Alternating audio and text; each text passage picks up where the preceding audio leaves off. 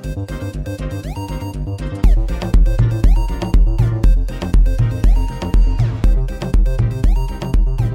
everyone, we are Matt and Kevin, and welcome to the Believe in Overwatch League podcast on the Believe Podcast Network, the #1 podcast network for professionals.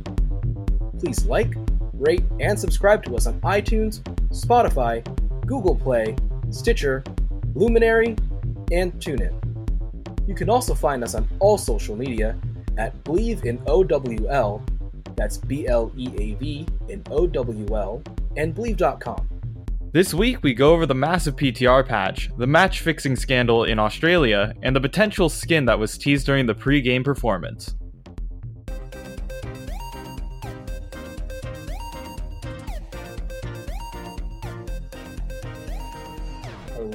Hello. Welcome to this week's episodes. Yeah, multiple episodes. We're doing this again. We got quite a bit. So, yeah, let's How have you been this week? In the world of Kevin, I've just been grinding Fire Emblem, not gonna lie. I've been streaming every night between 1 and 4 in the morning. It's a lot of fun, but I'm glad to get back in the hot seat for Overwatch. I'm starting to feel the itch. The drive is coming back, and my team is also starting to come back and wanting to play. So might have to hop back into the Overwatch. I'm ready. And how about you? How go the Halloween plans? Ooh, the Halloween plans. Ooh, okay, so it's starting to get spicy. I'm starting to order some things for the punishment games. I've got like 30 kazoos being shipped to my house, so that's gonna be a lot of fun. Yeah, and then I'm also ordering like a Halloween, like a costume. Of course, you have to wear a costume if you're hosting a Halloween themed Overwatch thing. So I have something planned for that, but we'll see how that goes. Okay. Anything new in the world of Matt? In the world of Matt, I beat the remake of the Zelda Link's Awakening game. It was really fun, but really short. I really liked the new art style. It was really cute. Yeah, I heard a lot of people say that it was like short, but it was very good at what it did. Yeah, I mean, the price is still a little bit high for me. $60 for a game that short. Like, I understand all the work that is involved in making a game like that. I just wish maybe they had a little more content, like some mini games, to make it a little more worth that. I think for me, I would have been more okay with a $40-ish price range, but I'm still very happy with the game. What else? What else is new in my life? I got a new internship for an independent film production company that I'm starting tomorrow. It's only 1 day a week in person, but then like a lot of work at home in your own time online. So that's another unpaid thing I do. My hours might either be cut or changing for work that I get paid for. So we'll see how that goes. It's a very difficult time to be a young millennial looking for jobs and things like that. Amen, brother. Amen. Oh boy. And just all the artists I like keep releasing tickets, and I don't have the money to be able to buy all of the tickets that I want to go to. I bought tickets for the Hella Mega Tour. I bought tickets for Jo Koy. Bishop Briggs released tickets that I'm tempted to go see her for a third time. I think Billie Eilish is releasing tickets sometime soon or something. It's too much. It's too much, Kevin. No, I feel you. There's a lot of things that we want to do in life, but we just can't afford it. The question that I wanted to ask you was, do you have I have a specific rule when it comes to like video games and pricing. Mm-hmm. It's like, if a game costs X amount of money, it should cost about $1 per hour of gameplay. So that's how I balance it out. I say, like, if it's a good game, you're gonna get more hours in it than the amount of like $1 to $1 ratio. So for me, at least, like recently I got Fire Emblem. That's a $60 game. I think I have like 35 hours clocked in on it already, and it's a lot of fun, and I consider that a good game. And then you have Overwatch, and then we don't have to get into the why are you a gold border and plat kind of deal, but yeah, that kind of stuff. For me, a lot of it is replayability. So, like, I know a lot of games have New Game Plus. Haven't really done that except for the Batman Arkham games, but I've gone back and I've played those several times each just because I'm so in love with them. Like, I've gone back and I've played God of War twice. So if it's a game that I've been looking forward to and I feel like it's going to be a good investment of my time, like you said, like dollars per hour played, then it's definitely something that I will get. Like Red Dead Redemption is a game that I've been meaning to go back to play, but I keep buying more games because there's so many sales for PS4 games that I missed out on in the past. So like Red Dead Redemption, I've played it a good playthrough the first time I played it. I've been meaning to go back and play it as just an evil outlaw playthrough. That's kind of my rule. It's can I see myself going back to this game sometime in the future and enjoying it? Any games that you're looking forward to coming out pretty soon? Um, not well. Okay, wait. In terms of stuff that's coming out, um, I've been keeping my eye on Persona 5 Royal. We never know when that's gonna come. We know that in Japan they're getting it later this month, but later down the line for Western and world release, we won't get it until 2020 or sometime. It's kind of unfortunate, but I'm down to play that game again. I have a whole other like list of backlogged games that I want to get, but I don't want to turn this into Kevin's wish list. I'm waiting for Death Stranding. I'm just intrigued by how bizarre it is. Yeah, it was kind of weird. I had a discussion with a bunch of friends over Hot Pot about Death Stranding. Like, what is the meaning of this game? Like, why is he showing us random bits and trailers of like this? And they're like, oh yeah, it's about male pregnancy and how single fatherhood. And I'm like, oh, that's interesting. Like, I mean, it makes sense. Like, that's something that could happen in the future, but we don't know when. I just hope that like with the amount of expensive talent and acting that they've had in this game, that the gameplay is going to be able to live up to the hype, or is it just going to be kind of another one of those games that it's a movie that you kind of barely interact with, you know? But like it's in Yeah, Kojima's hands. I trust Kojima. exactly. I hope that it turns out to be a great game, but by the trailers, we've always had those like memes going around of like Kojima giving us something, and we're like, okay, like We'll take we it. don't know. We'll take it. We take your word for it that it's gonna be good. But okay, what is this? Like, You didn't ask for it, but thank yeah, you. yeah, exactly. All right, let's see what. Let's pull up the notes, the actual notes, the stuff that we're supposed to talk about. All right, the PTR change. Also, the shortest amount of notes we've had the entire time we've done this podcast. It's one document with 6 pages. Normally we have like 4 docs at least, and it totals to around 30 pages, but we're down to a fifth of that. Yay! It's gonna be super weird once we get back into the season, though. Oh, We're gonna yeah. have we're gonna have those 30-page documents again. But this week we only had to focus on the grand finals and some of the news that surrounds the league, so we didn't really have to worry about it too much. So one of the big things for us PC gamers is that we always look forward to the PTR patch. It's where Blizzard tests out a whole bunch of weird stuff and essentially checks if it works. I think we'll go over it one by one and just get initial reactions, and then we can go over like final takeaways and all that stuff. So the first character that we're going to look at is D.Va. D.Va got her Matrix regen, goes up quicker. I think it's by like a quarter of a second, and the recharge rate cooldown is reduced. So essentially, you get your DM faster when you're not charging it or when you're not using it, and then the period between when your DM runs out and you starting to get it back and recharging is reduced. So essentially, we're going to see more defense matrix.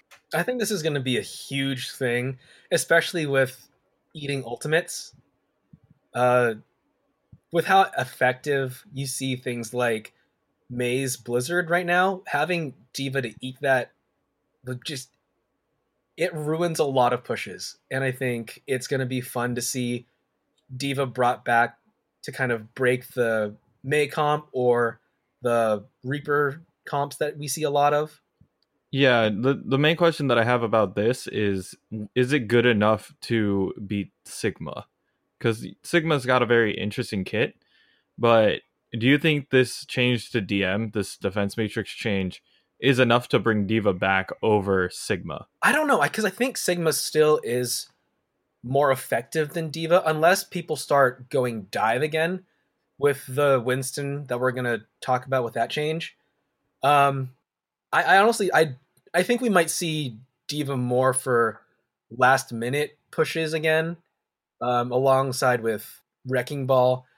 I still think Sigma's the stronger pick for now because his shield is more effective and his damage is already so high. I think D.Va has more mobility and more range, but I don't think it's going to be as often as it used to be with the dive comps. I totally agree. I think if Dive does come back, D.Va will see play, but uh, only time will tell. I feel like another thing that's going to help with this patch in particular is the Orisa change. It's not very big. Your barrier is on a 1 second longer cooldown. It's at what currently it's at 8, right? 8 seconds, yes. 8 seconds. So it's going to be 9 seconds. So it's almost, let's round it up to 10. It's like 10 seconds of not having your barrier if it goes out. With a lot of the Bastion comps we see where he can melt down that shield really fast, that 1 second is huge. That's enough for, if you're exposed for 1 second and people focus you down, your Orisa's gone. It's a lot more stress on the Orisa player now. Like, you can't get bailed out by your cooldown. You actually have to think about, okay, when do I deploy this? Because if I put it in a bad position, it's going to get shredded, and then I won't have it for my team. So it's a lot to think about when coming into this.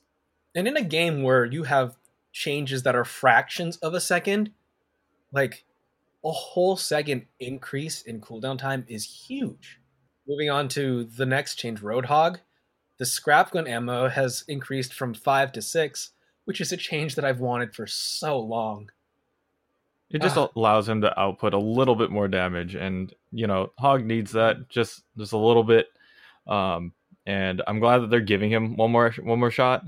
And still, we always have the question of, is it going to be enough to beat Sigma? But it's a nice little change for the Roadhog players. All right, the next change is to Sigma. We have actually a lot to talk about when it comes to Sigma. They found out that he's a little broken, which is why he was picked in Just every game. Just a little bit. So first things first, Kinetic Grasp can no longer block hook, the chain hook from Roadhog, or whip shot from Brig. It used to be able to do that, which is really, really insane.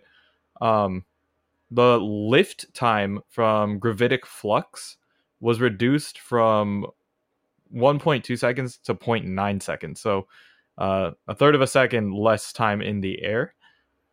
Barrier regen decreased over time from 175 to 150. So you're going to have your barriers less. And it has a 1 second cooldown after you're hit, but the barrier can go up instantly. So you can put it, essentially there's a refractory period when it breaks and when you take it down, but you can put it up immediately whenever. There's a 0.2 second animation to pull up the barrier at the moment, but in the new patch, essentially he gets it whenever. Like, you could just throw up the barrier whenever, but when he takes it down, there's a cooldown between the moment he takes it down and the moment he can put it back up. I feel like they're trying to balance it out so that eventually, I hope this is what Blizzard is trying to focus on, is giving us viability with every character.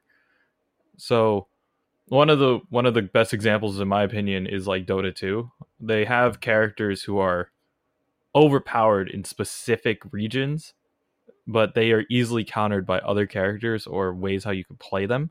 And I would like to see that with Overwatch. We have a bunch of characters. We have 31 characters in the game.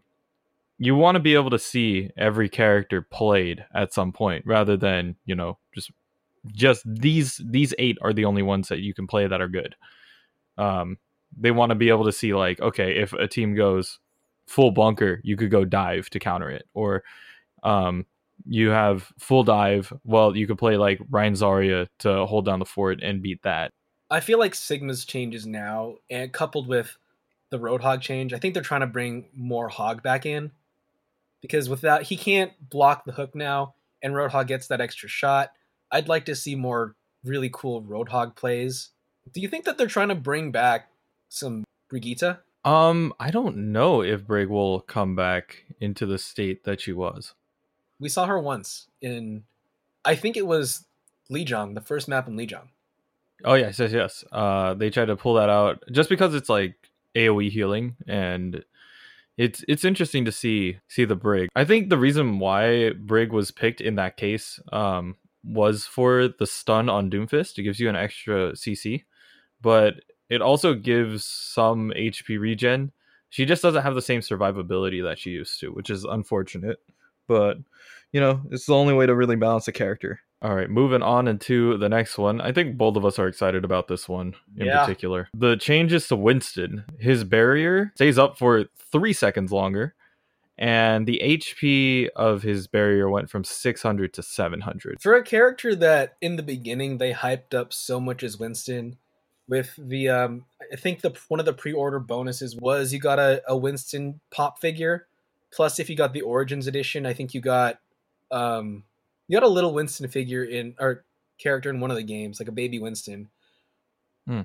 For me, it was like the most disappointing thing about Winston was just he was kind of the weakest tank in my opinion. His shield was up and gone super fast, and his gun, while it can target multiple foes, it wasn't the strongest. I'm really excited to see this change in his shield because it means that you're able to survive longer. I could say as a Winston player for my team when I was during the era of dive, he was good because he was able to survive for that long. And now with the recent patch and the amount of damage that has been coming out, barriers that are very small in terms of HP, like if you consider Winston's bubble at the moment, it gets shredded immediately. So there's no reason for you to even attempt to Winston hop in and block some damage because you're going to get completely obliterated. So with this change, I think it's that and the Diva Matrix thing, it's slightly leaning more towards dive. They want to make dive come back just a little bit, but not too much where it's the only thing you can play. I think currently the only time I ever play Winston is when it's Total Mayhem, because that's when you see a good utility with his shield, because you get it so often that you don't really have to worry about the health or how fast it goes away because you can just hop around and place it down. They don't say anything about changing the cooldown for it, so you still have to be judicious about where you place it when you're Winston, but the fact that it is a stronger shield gives you a little bit more time to let that cool down before it goes away. So if we're done with Winston, the new Baptiste changes. His immortality field HP goes down from 250 to 200. No, I don't think this is a big change.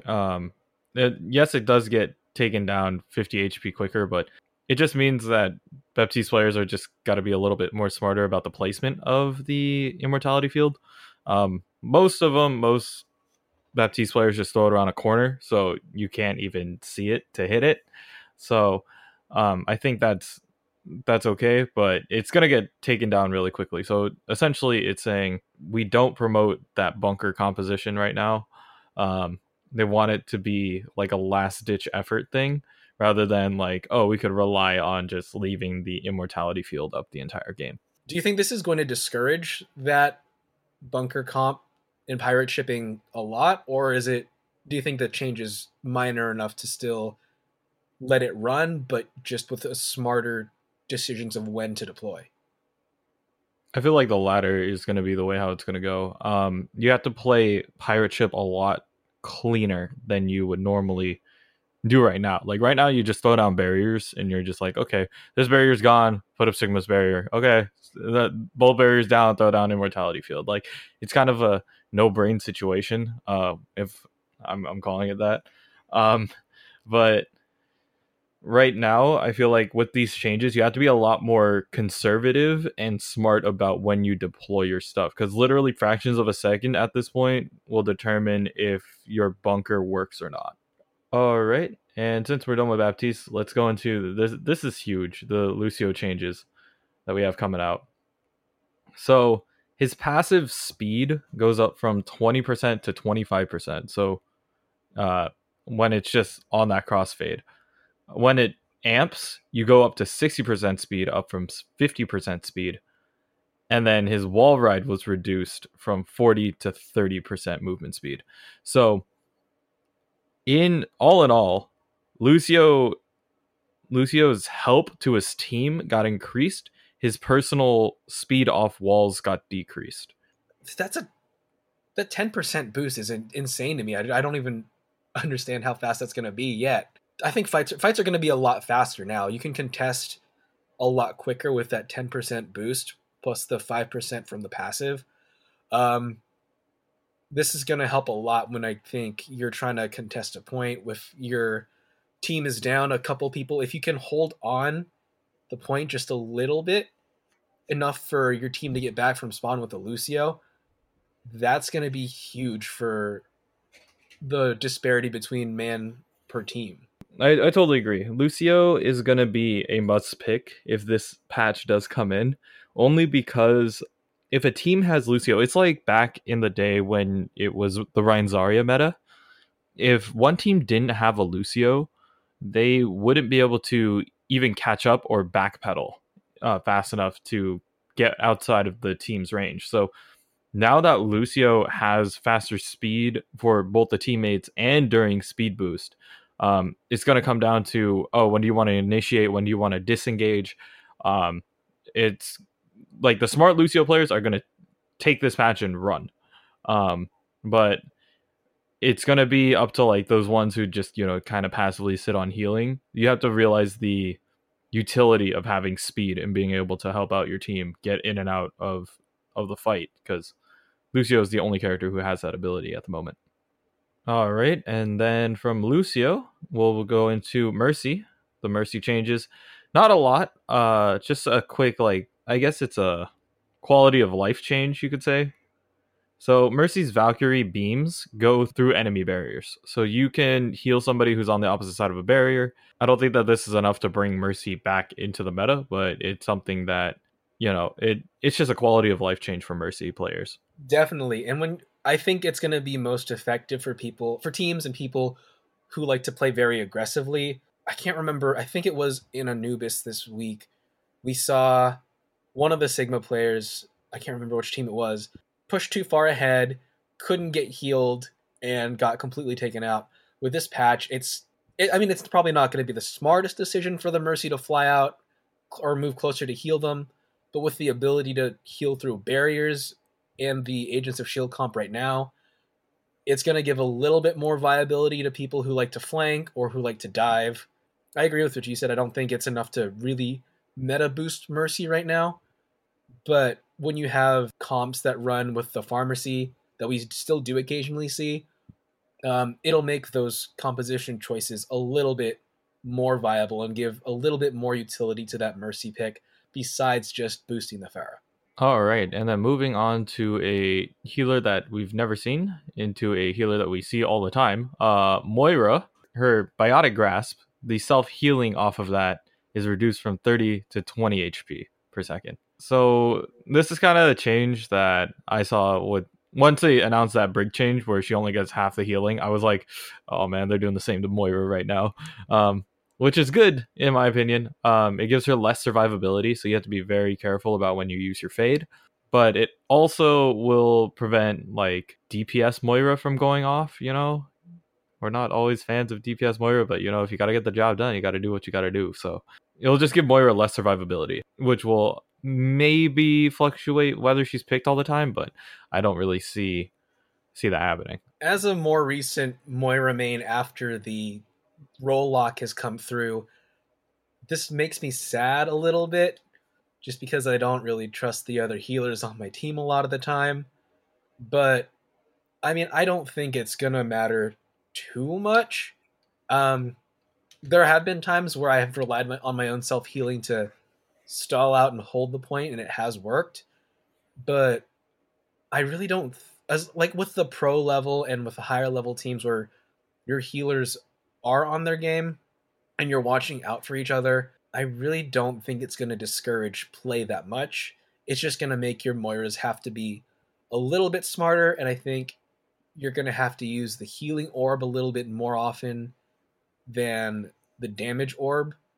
But I do think you're right in saying it's going to decrease the amount of attack Moiras that we see. All right, and then into another always pick hero, Doomfist actually got a couple changes, which I think that they're good enough. So here we go. Rocket Punch takes 0.4 seconds to charge all the way to full. So what this implies is you can get in and out still the same amount of time. It's just getting to that full charge that's going to take a little bit longer. And then his other thing is his passive, which is offense is the best defense. The shield gain off of that is reduced from 35 to 30 per hit. There was a video that someone put up doing a side-by-side comparison with the current Doomfist Rocket Punch charge and the upcoming one in the PTR. Have you seen it?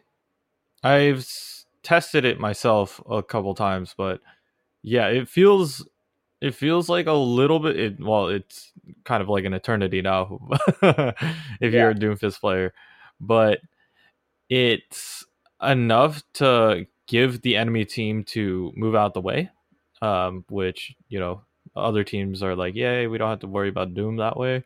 But at the same time, like, a good Doomfist player is going to catch you out around a corner, and you're not going to see it coming. So it's just going to take them a little bit longer. But I don't think it's game changing. Mm-hmm.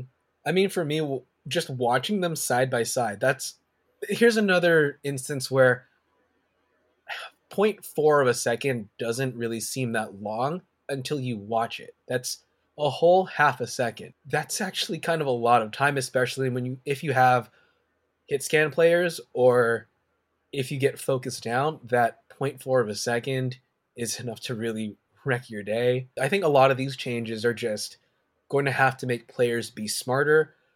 Like you said, I think the people who play on a higher level with this hero are not really going to have much of a problem. They're going to be able to adjust and play smarter. But I think it's going to catch a lot of people out in the very beginning, and they're just going to be more judicious when they go for a full punch or when they just kind of quick tap to get out. So our next hero change is with Sombra. Her change comes to her translocator cooldown. They're increasing that from 4 to 6 seconds, but the cooldown begins immediately after you deploy the translocator. So it's going to be similar to Junkrat in how his mine, you have it right as soon as you deploy it. We haven't seen a lot of Sombra in a while. You see her occasionally. What do you think about this? Yeah, I'm kind of torn on this change. I like it. If you're a Sombra player, you like this quite a bit. Like, you're gonna have the ability to disengage really quickly, or engage and then know that you have a second translocator to get out if you need it. But I don't know if this is enough to bring her back into the meta. Like, we can see her here and there. I totally don't mind seeing Sombra come back to just stop a Doomfist. That's just outplaying and picking around your opponent. But essentially it just makes Sombra more elusive than she used to be, which if she wasn't already elusive enough, you're going to catch her out this way. And then the last change that we have is to Tracer. Now, this is a huge one in my opinion. The Pulse Pistol's fall-off damage begins at 13 meters instead of 10.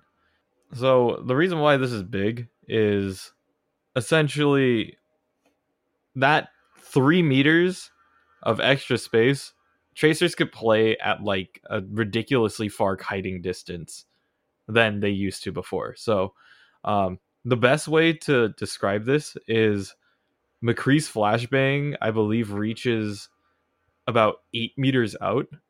So when Tracer wanted to deal full damage to a McCree, they had to get within that range for flashbang, which gives McCree, flashbang headshot, right? But with this newest change, she could play outside of the range of McCree's flashbang unless he commits roll to it, which is still huge. Like, it requires a lot out of the McCree. That's 2 cooldowns that you're forcing out of the McCree in order to get the kill. And you really don't want to use roll for mobility. Pulse pistols having a longer fall off, or having a longer fall off damage like start, means that Tracer's going to be able to like shred backline, like kite around, and be more effective, in my opinion, from a longer range.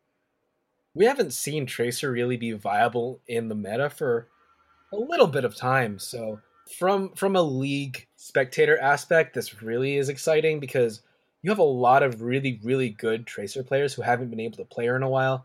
Like Dante's really good at Tracer, Linkster's really good at Tracer. Sinatra might be able to hop back on Tracer next season if this change goes through. Sabiolbe. Sabiolbe.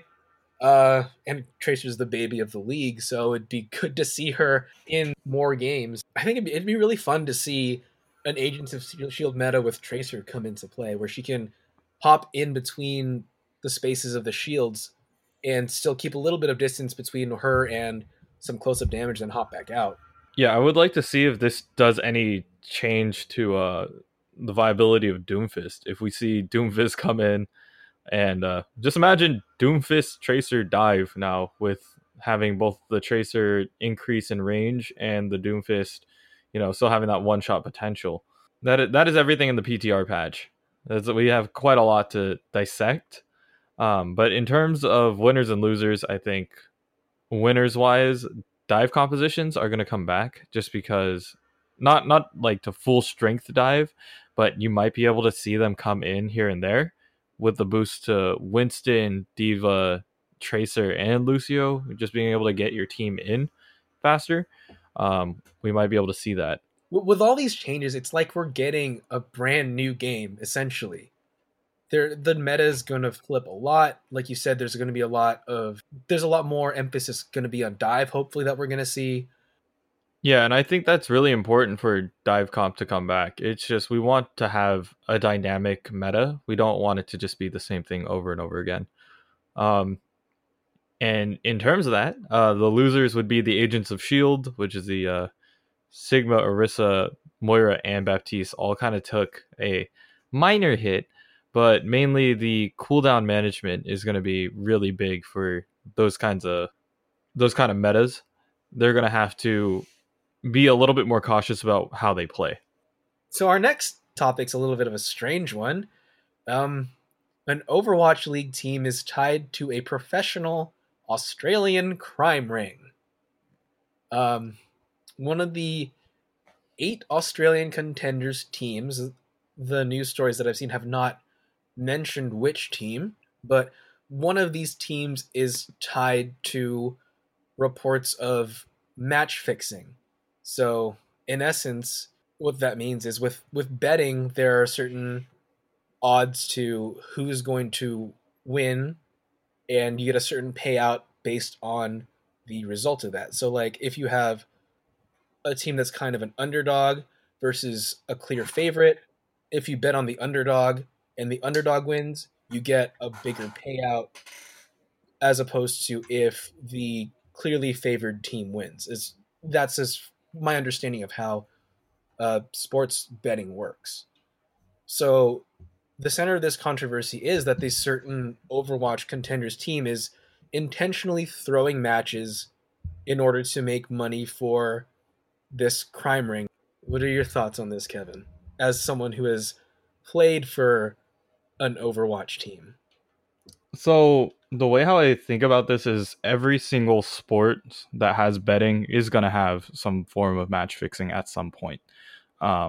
It is just something that's built into gaming and competition in general with money. When money's involved, things happen. Dota 2's had its fair share of match fixing where people will intentionally throw. Is there a way that you think that this can be discouraged? I think the only way to really discourage this is to find the truth and then have a specific rule for it. So when Dota 2 started having a lot of match fixing issues, they straight up banned an entire organization from their tournaments ever again. So there was a team completely banned, and then all the players involved were banned as well. They blackballed the entire like organization. So even if said organization gets a full restructure and new like teams completely and completely different players and stuff like that, they are showing the severity of how much they're gonna, put the hammer down. So hit him in the wallet. Exactly. That's the best way how to do it, especially for organizations who are trying to make money off of it. You hit them in the wallet, they can't come back and make money off of the game that they want to. I just think it's so weird how a couple years ago esports was a joke, and then now you have stories where it's tied to professional crime. I can see this as like a weird comedy movie, honestly. Like just later down the line when esports is taken legitly. It's like you could probably see like Ben Stiller, like it's like dodgeball. Like oh my god. Oh my god. It's dodgeball but for esports. That's Dodgeball 2 is going to be like esports dodgeball, like dodgeball video game fixing in Crime Ring. Exactly. It'd be interesting to see. I don't know what Kevin Hart and The Rock again. Just oh god, throw them in there. Ready to move on? Yeah, we could go into this new Zed Widowmaker skin that was teased during the pregame show. What do you think about the skin initially? Do you think you're gonna rock it? I don't play Widow because I'm terrible at sniping. I think it was very cool to give him a commemorative skin. Khaled didn't get a skin. It was a good way to honor Zed. I kind of wish they'd done a little bit more than just a recolor and throw his logo on there, but I think it's fun. I guess it's good and a bad step, I think, for me, because on one hand, it's cool to see Overwatch partner with different outside entities, like you saw it with the Lego, and then now we have it with Zed. I think it could set a dangerous precedent in a little bit too much of product placement and cross-branding. Like, I don't want to see, like, down the line an Alienware skin or, like, a Dell skin. Yeah, just like partnerships with specific thing, HP or Omen by HP skin. Just things that aren't necessary. I think that these two most recent skins that were partnerships, like Lego and Zed, are definitely valid choices. Lego has some really amazing sets out there for Overwatch. Zed's a huge fan of the game. He performed for everybody. It was a good performance. I just hope that it doesn't open a dangerous door for Overwatch in the future. I think this is a cool skin. I won't rock it because, again, I'm terrible at Widow. But I think for music fans and Widow fans that it's really cool to have something like that in the game. Your thoughts, especially as someone who's played against Zed? I feel like it's gonna trigger me every single time that I see it. Knowing that it could potentially be, it's just like, hey, I don't have PTSD playing against Zed, but now if people are wearing Zed's skin, like, it's like, okay, I can't step out of spawn right now. I am physically scarred by the skin. No, but honestly, I think it was a very good choice by Blizzard to honor Zed. Zed is probably one of the most outspoken celebrities about like his Overwatch like play stuff, and he's also very good. So, I mean, if the MVPs get a skin, give cool musical guests who are also happen to be GM skins. Like, just be cautious about how much cross branding you can do. So now that we've kind of cautioned against partnerships for Overwatch skins, is there any kind of cross branding skin that you'd like to see in Overwatch? Blizzard has a whole bunch of other IPs that they can pull from, which they wouldn't get in trouble for using. So literally all the StarCraft stuff, all the World of Warcraft stuff, all the Diablo stuff. Like, I feel like if they did that when they did the announcement for Blizzard World and the anniversary sets, like, those are really cool. If they kept doing that, I wouldn't mind. I wouldn't mind seeing, this is a personal one, but like a Zerg Queen Diva, where like the mech looks like a Zerg thing, and then actually Diva pops out and she's like green. That'd be pretty cool. But I don't think that there's anything that's like outside company that would be like, okay, yeah, they need to partner with Overwatch to make this happen. I'm going to go back to what I said a couple weeks ago is I really want a Super Shimada Brothers skin. I don't think we'd get it on PS4 or PC. This goes back to our conversations about console exclusive skins.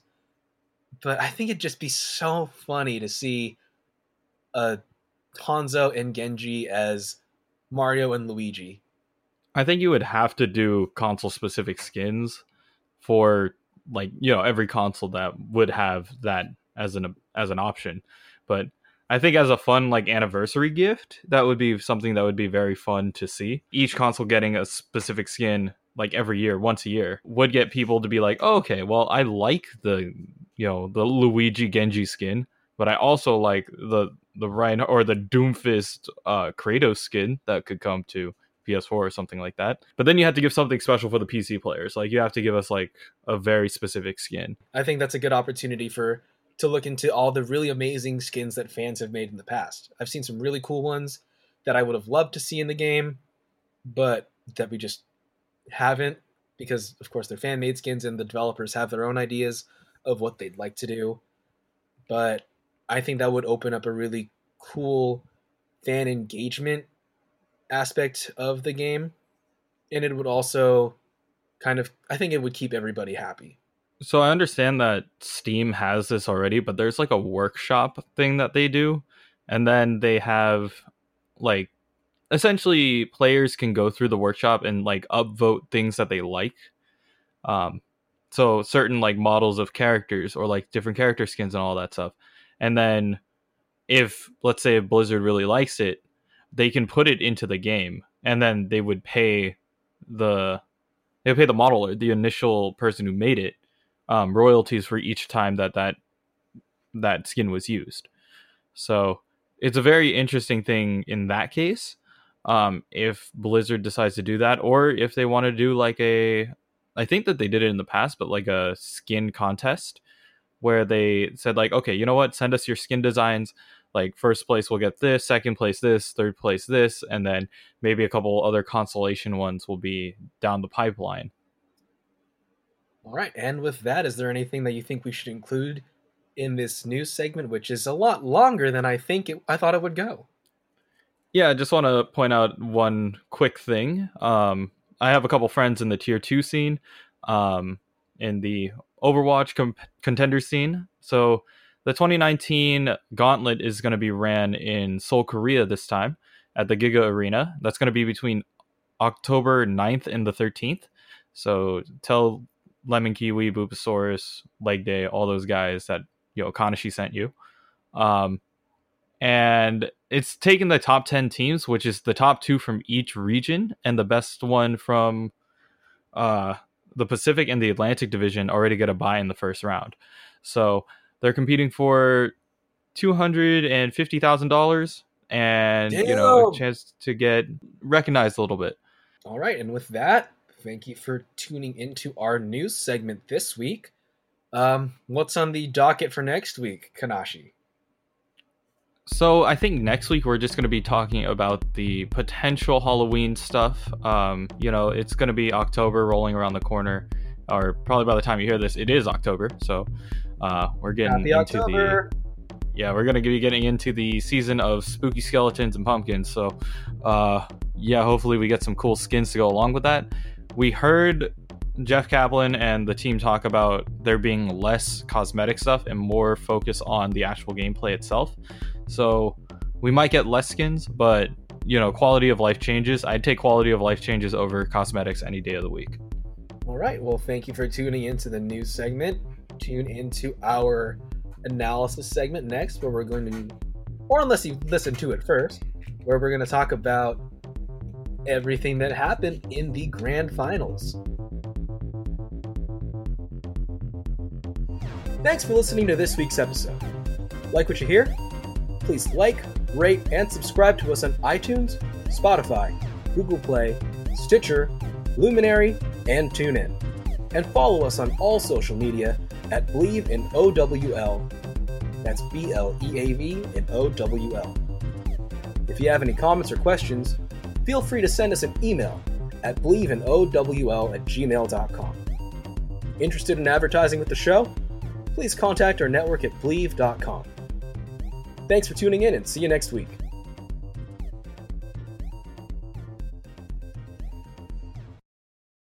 Sick of being upsold at gyms? My guy, you're currently a base member? For $90 more, I can upgrade you to our Shred membership. For $130 more, you'll be a Swole member. And for just $300 more, you'll reach Sweat Platinum. At Planet Fitness, you'll get energy without the upsell. Never pushy, always free fitness training and equipment for every workout. It's fitness that fits your budget. Join Planet Fitness for just $1 down and $10 a month. Cancel anytime. Deal ends Friday, May 10th. See Home Club for details.